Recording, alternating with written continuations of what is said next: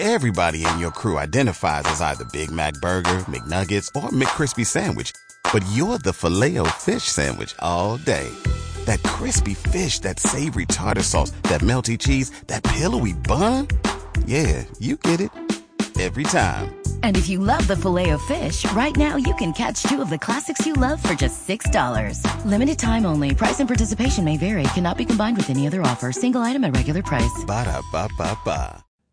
Ante Up is your poker magazine, dedicated to the everyday player and their poker rooms. Pick up a free copy at your favorite poker room nationwide each month. But Ante Up is much more than a magazine.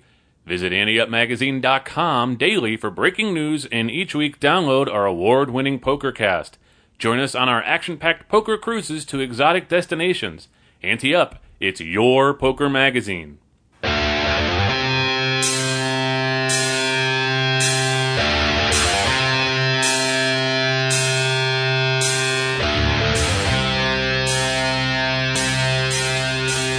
From the Ante Up headquarters in Tampa Bay, Florida, it's the Ante Up PokerCast. And now, here are two guys who think they know how to play poker, Chris Cosenza and Scott Long.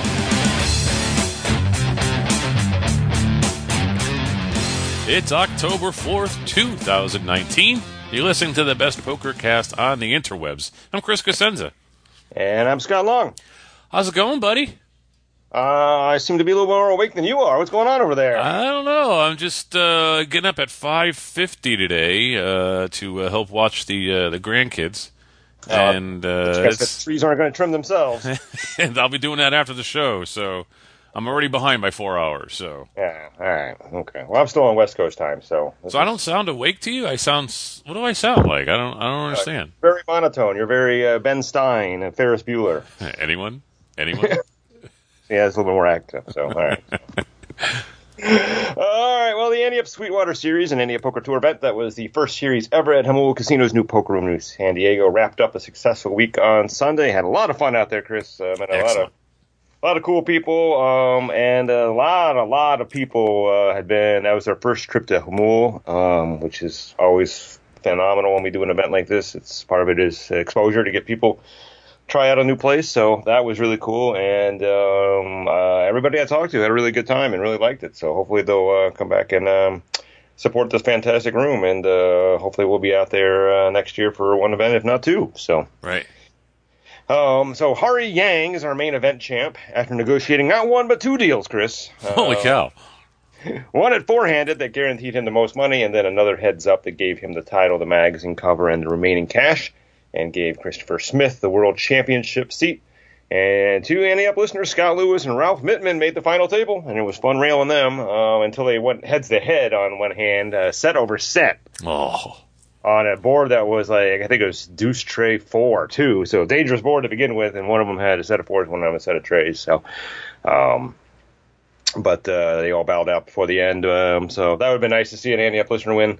But it was a good final table to watch, regardless. So, our Hari, our champion, he was. It's funny because we just talked last week how I was trying to get him left to make a deal. This guy was Wayne Brady at this table, man. He was.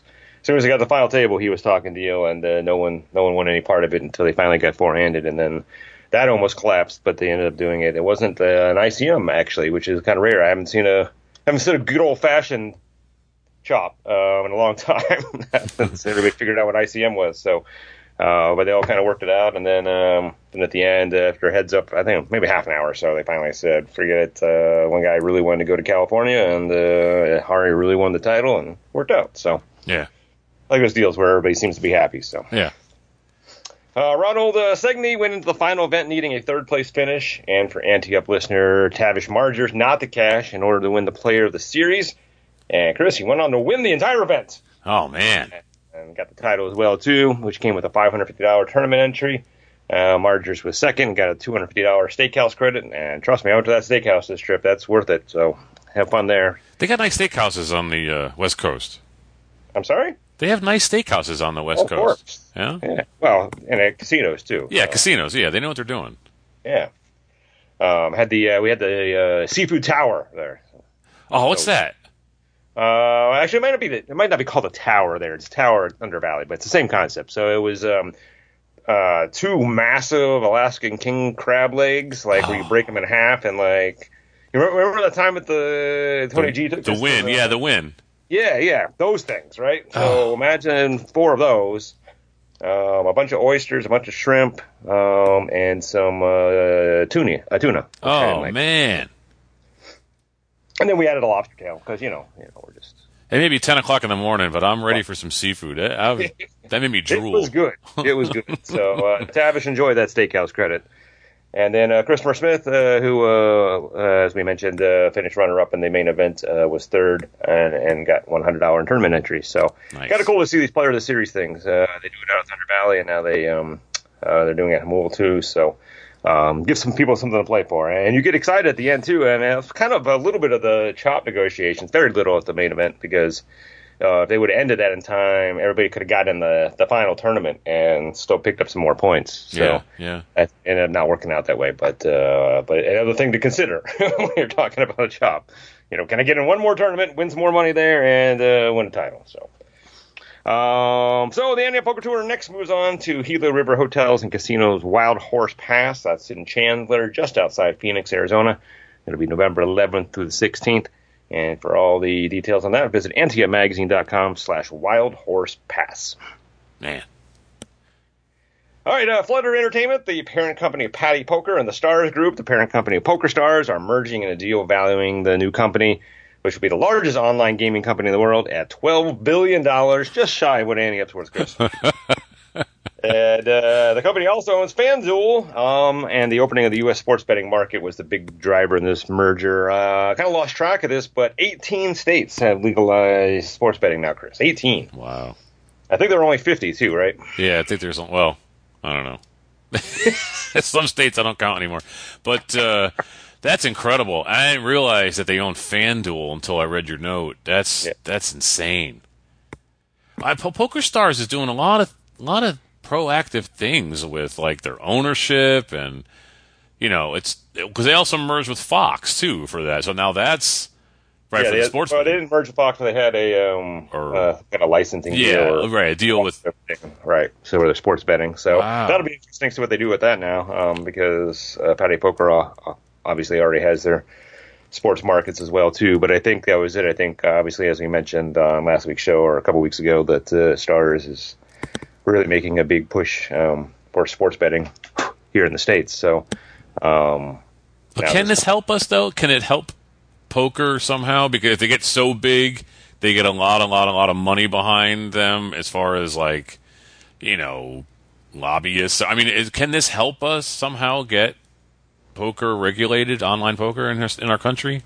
Well, I won't be the negative Nancy or the Debbie Downer and saying no, because there's a possibility of it. But I would also caution our listeners not to get too excited about that possibility. It seems like everything is moving in the direction of sports betting now. I think, as we mentioned a couple of weeks ago on the show, that's the profit center for these states that have legalized it. Poker's not really making states much money in terms of tax revenue. So, and that means the people operating them aren't making as much money, right? So. Right. I would imagine they will slowly get away from poker and continue to build up sports betting, but could be wrong. I mean, obviously there's enough money there to go around that they can support those other things, but to imagine that this is going to help grow the poker, I think might be a little bit of a stretch for us now. But okay, just hoping they get so big that they'll have a lot of power, maybe. But I don't know. Yeah, well, that's certainly it. I mean, it's a $12 billion company worldwide, so. We'll see, but should be interesting. All right, as we mentioned last week, Poker Pro Ronnie Bardaw continued the curse of Poker Pros on Survivor, as he was the first player voted off of the Island of Idols. Actually, the first one ever to be voted off first. The other poker players at least make it to episode 2. Yeah. They at least get clips in the opening montage.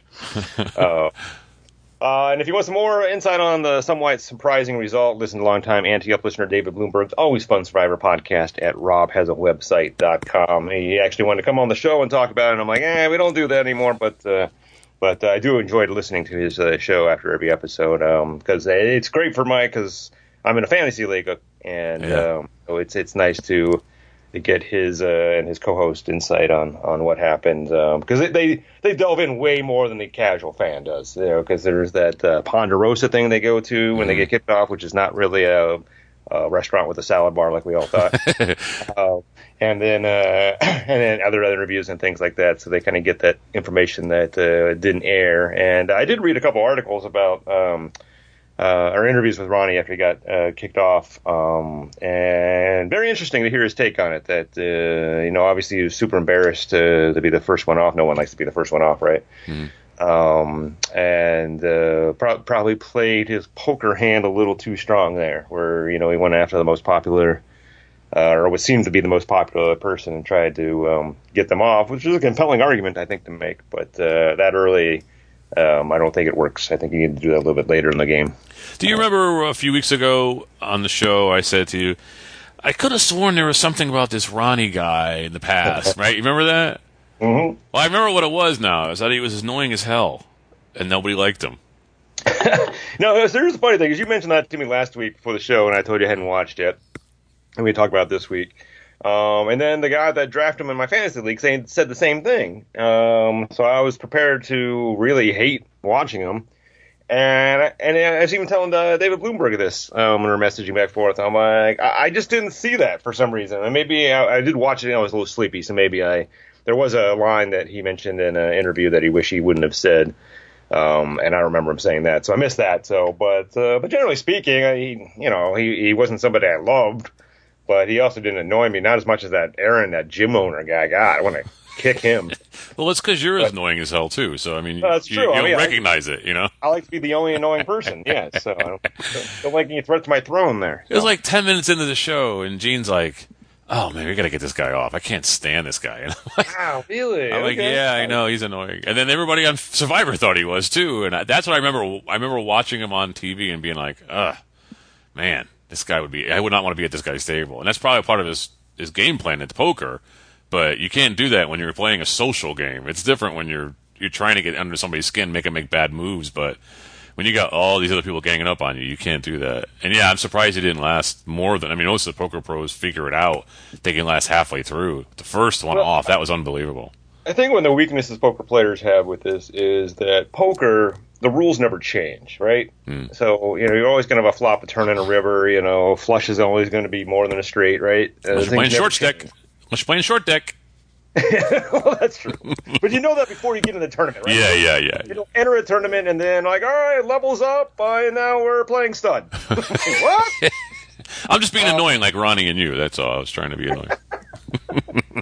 But, Survivor, it does change. You never know. I mean, the structure of the game, right? But the rules change every time. So, you can't have a game strategy, I don't think. You can have a game philosophy, I would say, maybe. Hey, I want to be the nice guy. I want to be the jerk. I want to be sure I get the idols, all that kind of stuff, right? But you never know what's going to happen. I mean, you didn't know what this island of idols was, which I think is going to end up being super stupid. But so, I think that's probably a weakness that poker players have, is that game doesn't change. You go in, you have to adjust players, obviously, and figure out their tendencies and how they're going to act. And you can't always predict who's going to make a weird move or a move they shouldn't have, right? So you got that. But the basis of the game never changes. So here I think you have to figure out how the game changes. And I think for me, I mean, that Elaine woman, I had her way down on my draft board. And then as soon as I saw her playing, I'm like, man, I like her a lot. Yeah. She was on my team, right? And then so I think you need to adjust to that a little bit, that she was playing a really good game. The fact that she went in there knowing, hey, I'm somebody that's easy, a first to vote out person, right? And I'm like, I'm going to make myself super funny and get to know everybody, so they're less likely to vote me out. And I think that worked well, right? And he just didn't adjust to that well. I think maybe a little threatened by it. So because the game changed. I mean, that's not something you would expect from somebody like that. So, well, I'm grateful he got knocked out, because then we wouldn't have to talk about it every week on the show. Yes, that's true. Yeah, I mean, most of our listeners that don't listen to Watch Survivor probably fantastically. But go to robhasawebsite.com and give our friend Dave Bloomberg a little love, because we get you up. Absolutely. All right, the Venetian Las Vegas will be holding a unique tournament in October, and many players aren't happy about it. The tournament has no entry fee and has a $150,000 guarantee. However, once the guarantee is met, the casino will keep all buy-ins that exceed $150,000. The Venetian, however, will be awarding $52,000 in drawings during the event. The casino says the tournament is designed to appeal to a different type of player with a lower buy-in of $250 and the extra prizes, which are common in casino tournaments and pit games. Oh man, I followed a lot of this when it first happened, and I was reading up on it, and I gotta be fair here.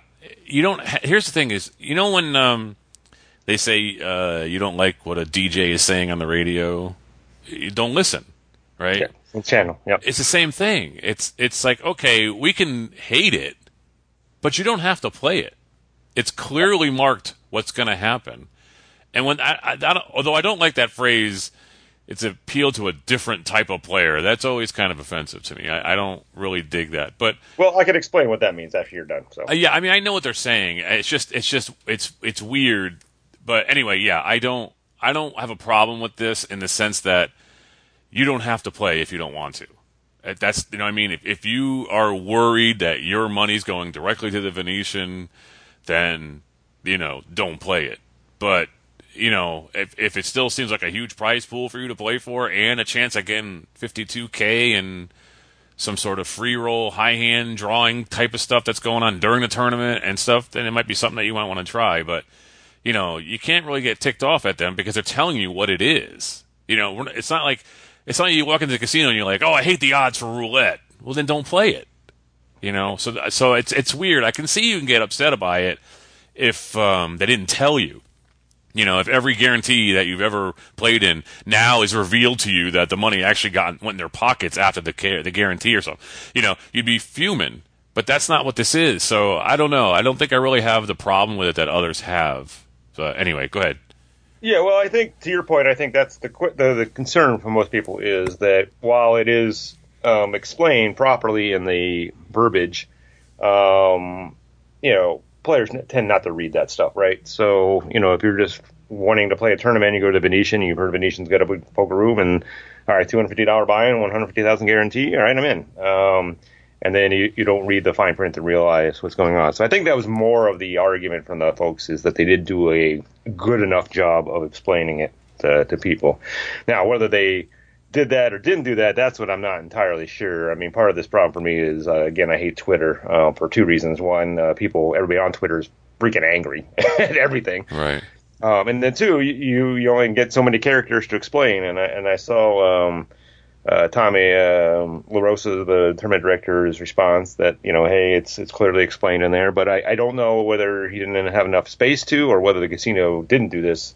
That's what's interesting to me is whether they really promoted this as something different in the room so you were well aware of it before you would buy into it. If they did that, then I think there's absolutely no problem at all with this, and people need to pipe down. But what I like about it and why I'm a little upset that people are critical, I understand why they are, but they are, when I say a different type of player, they're going after the casino player, not the poker player, right? So, and if you've ever played or ever seen signs at casino for 3-card poker tournaments or craps tournaments or slot or any of those kind of pit game tournaments, right? This is the style they do it in. So, it's not like a poker tournament. So those are what those players are used to. So this kind of thing is not surprising to them. So this is a way of getting new players potentially to play poker. And I think we should all like that, right? Especially theoretically players who are not very good. Yeah, right. So think of it this way. If this is what it takes to get a craps player to finally sit down in a poker tournament, and then they sit down and he's like, wow, I really enjoy this. I'm going to come back tomorrow and play the next tournament, which is not this casino-type poker tournament. That's a good thing, right? I think. Yeah. And if it takes giving $52,000 away in drawings to get those kind of players to play their game, I'm all for that. I mean, how many times have we been talking on the show over the years about, what are we going to do to attract new players to the game? Well, here's a way. It may not work, but, so I just think they need to calm down on the criticism a little bit. I get it. I understand it. If you're a recreational poker player, you might trip into this thing and not realize the deal, but you might also like it too. I mean, if you're a recreational poker player, right, you probably don't cash a ton, right? Mm. So now if I enter this tournament and a spin of a wheel or whatever they're doing. I don't know how they're doing the drawings. I get $1,000. All right, that's kind of cool. Here's the big question. The way you've written it, it says the Venetian, however, will be awarding $52,000 in drawings. Is it coming out of the Venetian's pocket, or is it coming out of the player fund? If it's coming out of the player fund, there's a huge problem. Well, I mean, but there's essentially no player fund here. I mean, that's the thing. It's a $150,000 prize pool. So that's what's going to be paid out, regardless of how many people enter. Right? If 4 people enter, $150,000 is going to be paid out. Right. If 1,000 enter, $150,000 is going to be paid out. Right. Right. So everything above that 150 is going in their pockets. So from the Venetian standpoint, technically, they need to get $252,000 in that prize pool to not eat anything, right? 202. 202. I'm sorry, 202. Yeah. Right, to not have to take a loss on this, and then obviously they're hoping that they're going to let way more on that and make some money on this too, which they probably will with the regular rate of players they get for these events. So, yeah. So I mean, I guess you could argue it two ways. I mean, if the prize pool, and I'm using air quotes. You can't see me, obviously. It's an audio show. Prize pool ends up being $300K. Yeah, technically players are paying that $52K now because it's exceeded the guarantee and then some, right? But if it doesn't hit a 150, then the Venetian's paying that $52K. That's what I want to know. I want to make sure that is that, and it's not coming out of the overall player fund that's been paid for through their dollar drop or something. Yeah, well, maybe it comes out. Maybe that 150K includes the 52 in drawing. I don't know. That could be. I didn't look at the. Yeah, I don't think it does. I think I read it. I don't think it does. So yeah, I mean, it's again, it's like a debate class. You could argue it either way, right? So it's the same as like when you're poker. We were talking about the hegemon, right? So hey, I've got $100,000 in career winnings. All right, is that an accurate statement? Yes, it is. That's right. Do you actually have $100,000 that you won? Absolutely not. Well, I'd want to hear from our guys on Ante-Up Fans on Facebook. I want to hear what they have to say about it. So I'm going to post a recap. I'll remind them that this was part of our conversation. I want to see what our guys are thinking about it. Okay, Ante Updates. AnteUpMagazine.com has a more modern, sleek, and easier to navigate look. Plus, it's mobile friendly. Check it out and let us know how we can improve it. Don't forget, too, now that we have this website, we have a new digital version of our magazine. I posted on the recap on Facebook, but you can check out our magazine. It's a new digital, more kind of enjoyable, animated kind of version of the magazine. Go click on that, take a look at it, and see what you think about it. Also, we love hearing from you guys, so if you have a hand of the week or a listener spotlight or call to floor submission, email us at podcast@anteupmagazine.com or post an Ante-Up Fans group on Facebook.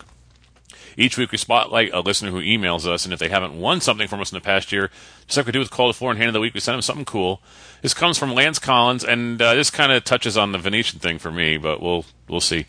One of the above-ground poker rooms here in Houston keeps track of tournament players each month and awards points based on a number of tournaments played as well as how deep the player gets. The more points for a final table and still more points for winning one. At the end of the month, there's a tournament on the final Sunday where the top 30-point earners get to play for free. So far, pretty typical. But then he says, however, this tournament is also open to the general public. It's not a closed free roll. So walk-in players can pay the $140 entry fee and play against the 30 free rollers and whoever joins the open field. But here's where it gets interesting. The club does not contribute the buy-in for the 30 free rollers. They are playing completely for free, and the total prize pool only contains funds generated from paid entrants. The club defended themselves by pointing out that there's a guarantee. It's irrelevant, really, not only because they've easily covered the guarantee just on the backs of paid entrants, but also because if they pay the buy-in for the 30 free rollers, that would count against the guarantee anyway and nearly cover the guarantee on its own. To me, this really smells. I think there should be $140 in the prize pool for every player. I'm not even sure this would be allowed in some place like Nevada. Go ahead. Yeah, so I think your last point, yeah, I can't imagine any gaming jurisdiction that I'm familiar with allowing something like this to take place. So I think you're right on that. But yeah, you mentioned at the beginning of this that this is a lot like the Venetian thing, and I think it is, right? So, I mean, again, you have your choice to play this or not, right? Right. So if you don't like it, don't play it. And if enough players don't play it, eventually it's going to go away, right? Poker room's not going to continue to do this if they end up not getting anybody to buy in, and they have 30 free rollers playing for nothing. Right? So that's really how you handle this, I think. Yeah. But yeah, he's right. I mean, obviously, the way this would be handled in a real casino is that the casino would pay the $140 for each of those free rollers in, and you would have a proper prize pool to play for. But, I wouldn't. It's not something I would do, not a promotion I would run. But I get why the room probably does it. Is that you're trying to get that play leading up to it, so it's an incentive to get those folks in to play a lot, and that's where they'll make their money on their seat rentals, and then you get to play in this tournament where you don't have to pay anything, and you get some of the prize pool. I would imagine those free rollers also would like the casino to kick in that 140 from them as well, too, right? So. Yeah. They want that prize pool to be as big as it should be as well, too. So Lance, what I'm going to be really interested in is, keep tabs on this and let us know how long this continues for. I suspect that it probably is not sustainable because of those reasons. But yeah, that's it's interesting. At some point, you can look at it and be like, well, they are guaranteeing it. We're just letting 30 guys play for free. So if people, were wise, they wouldn't enter it. And pay to enter it, but then they're saying, well, wait, I know I'm going to get a guarantee for my 140. So it's really kind of bizarre. You could do the whole debate club thing again and argue at either side. Well, and again, this is all like the Venetian, the way that in my back and forth with Lance, he said that a couple of the players didn't really figure this out until the prize pool was posted and they did the math. Yeah. So now that doesn't mean that the poker room didn't explain it and they just missed it, right? So but the casino didn't explain it. That's really horrible. But if they explained it and people just missed it, that's a different story. Mm-hmm. If this is the deal, I don't know why you would pay $140 to play in this unless you just desperate to play that day. Yeah, exactly. You just wait another day and play another tournament for $140. Why pay $140 when there's 30 people in there you're fighting against that didn't pay, and the casino didn't pay for them. Yeah, so it's weird. It's a horrible deal for you. Hey, we have a new O'Malley's Move. Here it comes.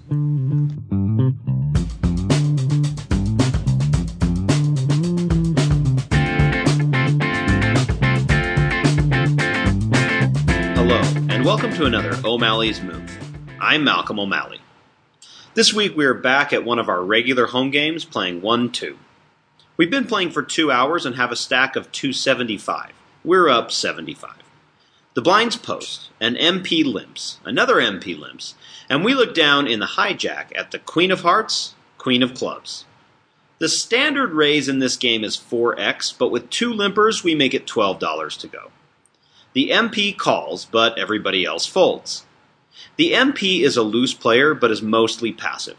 He'll play almost anything, and really only comes alive when he has something. He busted out and rebought right before this hand. There's $29 in the pot, and the flop is the Ace of Hearts, 8 of Hearts, Tray of Hearts. Not a bad flop. I'm not all that concerned about the ace, and we have the second nut flush draw. The MP checks to us, and we make it $20 to go, leaving us $243 behind. The MP calls with $168 behind, after a little hesitation. There's $69 in the pot, and the turn is the Jack of Hearts. Once again, the MP checks. I think we're good here. We're going to put out a value bet. We make it $35 to go. The MP thinks for a short time and calls. The pot is $135, and the river is the 4 of Hearts. The MP comes alive and makes it $75 to go. This only leaves him with 58 behind. So, is he sending a message here? Trying to get us to fold? Did he just lose count of his stack? What's the move? It's time for the AdvancedPokerTraining.com Hand of the Week. Send your hands or situations to podcast to AndyUpMagazine.com. If you haven't won something from us in the past year, you'll get a free membership to Advanced Poker Training, the world's #1 poker training site. Steve Palachek is back, Chris. Yeah. And so a little it's a hand within a I don't know. I'll just say what it is, but it's a little more complicated than just a hand. So it's more complicated than a hand, but it's more simple than I don't know. It's a situation. What is it? All right. So it's game 2 of a 10-game series. All right. Okay. The winner, the ultimate winner, gets a buy-in to the 2020 World Series of Poker main event. And as Steve says, lots of Skittles involved in that. He says, as a side note, in the past week, I had a first and second place finish in other games with 40-plus players, so it's feeling good about how I've been playing lately. I guess this is what I'm saying. So it's not just winning the hand or winning the tournament for the night. There's some strategy involved in and finishing long-term success and getting points to get this. Gotcha. Seat, right? All right. All right, so single table, 10 players. He says, we all play together frequently, so there's a lot of hand history to base decisions on. Starting stacks are 25,000. Blinds are 100 with no big blind ante yet. Third hand of the night. We are in the big blind. The action folds to the hijack, who raises to 300. Cut off button and small blind folds, and now it's on to us. So we had hijack raised to 300. Nobody else in the hand. We are the last. We have pocket fours. I should probably tell you what we have. Yeah, I was going to say, how about you tell me what the hand is? All right, so we got a small pocket pair. It's really early. We got some money involved. He makes it 300, and the blinds are 100, so I just got to call 200 and maybe win a decent pot early on. I mean, I got 25K in front of me. I can handle 200. So let's set mine and see what happens. Yeah, I think we actually go beyond set mining here. We actually got a hand heads up. Obviously this guy could have a pair as well too, but could be making this raise from that position with lots of unpaired hands, right? Right.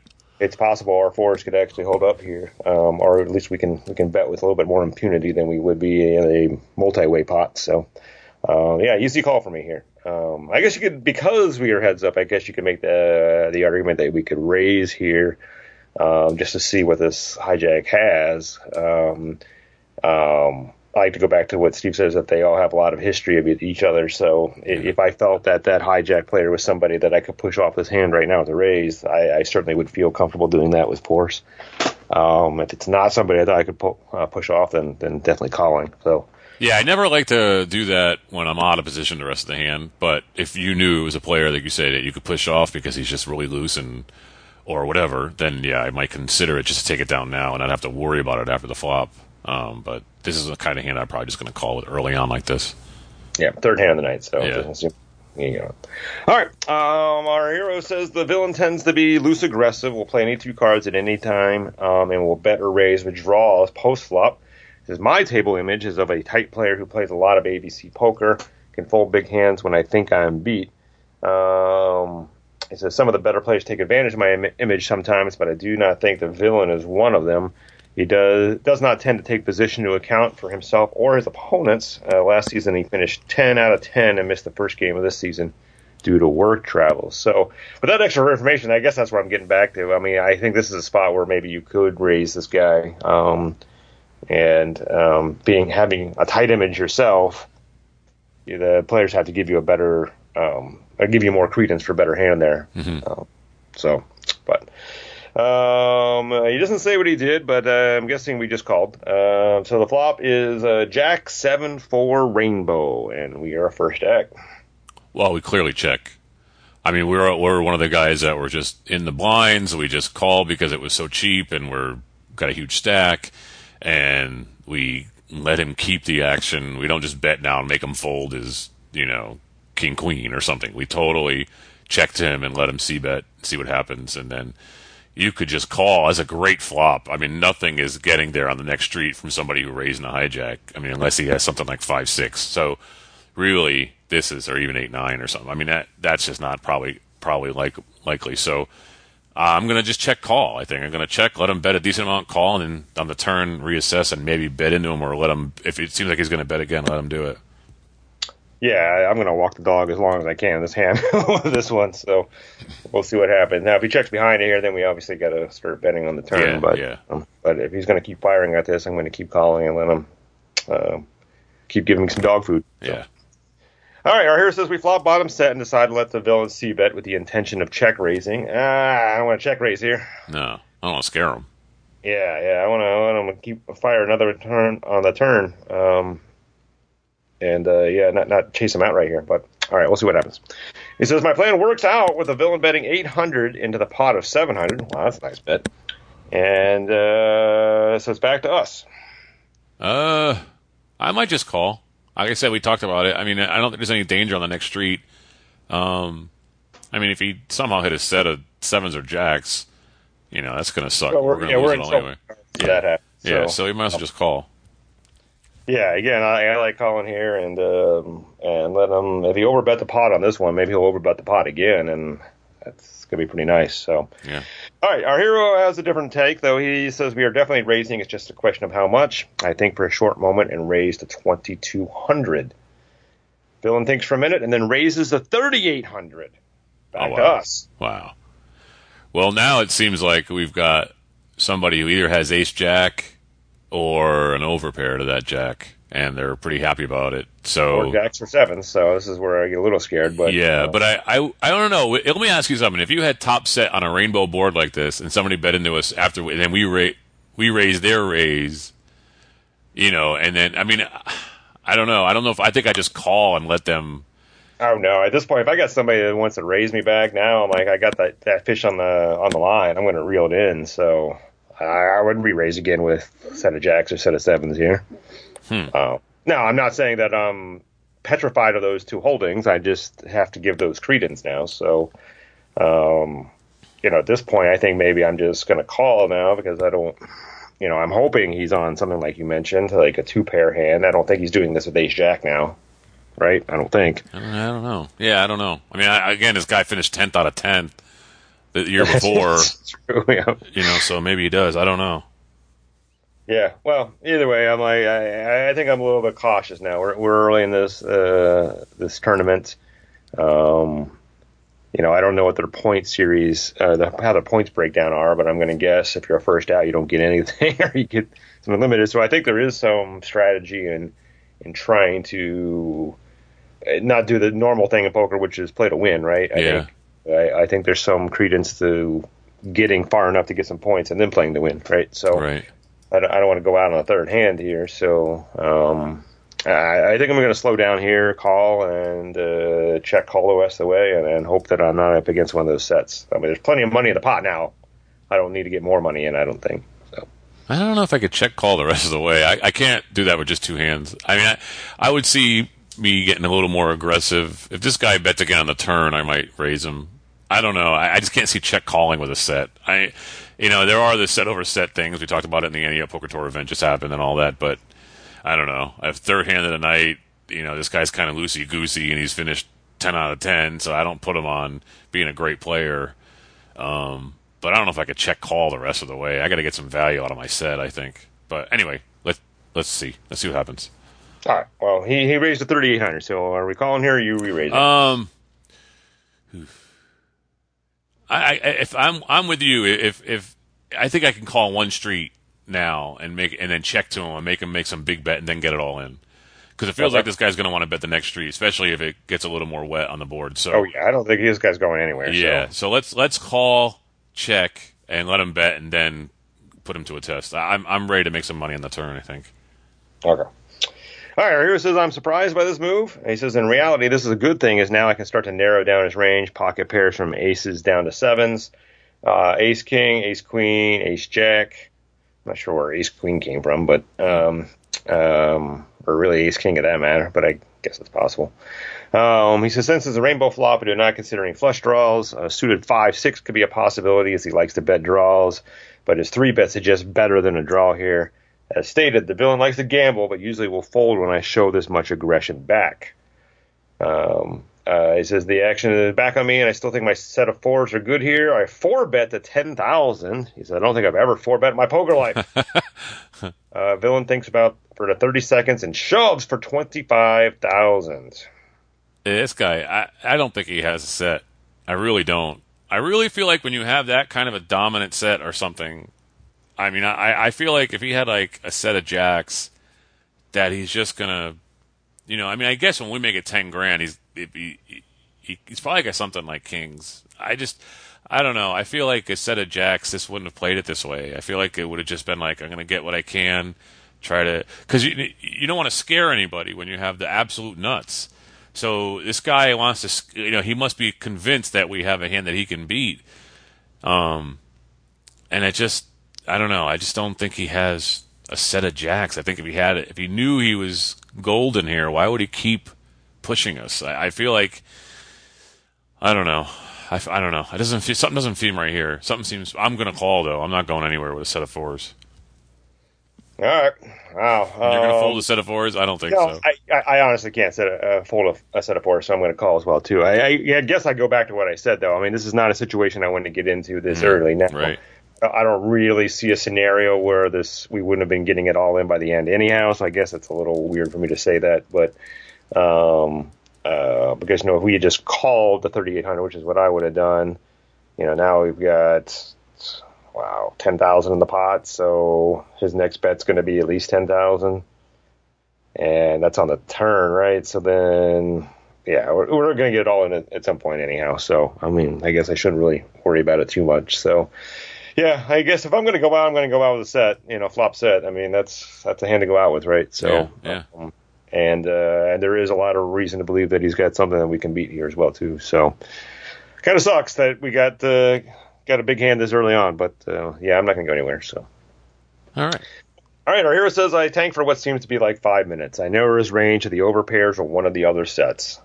I think, is he playing to my table image of being able to fold big hands, or does he really have the bigger set? Am I ready to go home after only 3 hands and significantly reduce my odds of winning the 10-game series and a return trip to the main event? If I fold, do I show my set? I've been working on my knit table image and think this could be a defining moment in changing that image. After my analysis, I decide that he has an overpair. I make the call and table my bottom set. The villain tables queen for an overpair. Yay me! I made the right read. Turn comes a jack giving me a full house and a little more relief, but the poker gods would have none of that as another jack comes on the river. No. Jacks over queens, beating my jacks over fours. Oh, no. Flop set just got counterfeited. Table went silent as I just slumped back to my chair to reflect on what just happened. The villain went on to take 7 of the remaining 9 players out and winning the tournament. Wow. Oh, no. That's brutal. Yeah, that reminds me of the whole TJ Cloutier thing about the pair that loses the most, the hand that loses the most money is bottom 2 pair because they would get counterfeited. But I never think of counterfeiting set. Getting counterfeited. That's unreal. Oh, that's sad. Oh man. See, but he's right though. He played it right. He put the guy on the right hand. He made him commit his whole stack to an overpair. He flopped his set like he wanted to. Everything went the way he wanted it to. The only way I think you get this guy off his hand, maybe. No, I don't think you do. If he was willing to 5-bet all in on this flop with an overpair, he's not going anywhere. Yeah, even if you shoved on that turn after all this betting. He might go away if there's an ace or king comes on the turn of the river, but again, we're not trying to get him to go away. We wanted this scenario. We just didn't want to play out this way, right? I mean, we had him dead to 2 outs, and pretty much dead to 2 outs. The other outs of the jack. Yeah, but if you're right, if we do make the call on the turn and not so aggressive, then the jack comes. Now 3 jacks looks like are on the board, and you could have gotten them off his hand. But at that point, you don't want to because you got 4s full of jacks. You think you're good. You're hoping he has a jack. So no matter what we do, it doesn't matter. We're screwed. Yeah, the only time is if we would have got to the river. I mean, so here's an interesting discussion. It's hard to say because we wouldn't know how the betting would go until then. But if we still had chips left on the river when there were 3 jacks out there, now what do you do? Yeah. You get away from it at that point? Yeah. At that point, I think you can. Because you can put them on any random 7, any random jack. They're making quads. Or a bigger pair than your 4s, which is easily out there. So I think you can get away from it in the river. Yeah. But I don't think we never get him off his hand. So that, yeah. But yeah, we could get away from it if we played it a little more casually. But it was such an aggressive hand. Wow. Right from the beginning. Aggressive. Yeah. I mean, again, as we talk about the deep stack, at Jamul, the tournament directors are shocked at how many people went out in the first 2 levels, including myself. Yeah. But that's what happens. I mean, it doesn't matter how deep you are. I mean, if you get 2 good hands going at it, all those chips, whether it's 10,000, 25,000, 100,000, are going to get in the middle. Yeah. It doesn't matter at that point. So. Wow. That's brutal. That's a tough way to go out, Steve. Sorry, man. Sorry, Steve. But you made the show. Right? That's got to be worth like 1 position on that. Always a good consolation prize. All right, I'm Chris Cosenza. And I'm Scott Locke. We'll see you at the tables. Ante Up is a production of AnteUpMagazine.com. Contact the show at podcast@anteupmagazine.com or call our hotline at 206-338-6344. If you'd like to advertise, send an email to advertising@anteupmagazine.com or call 727-331-4335. Some music used in this episode comes courtesy of the PodSafe Music Network.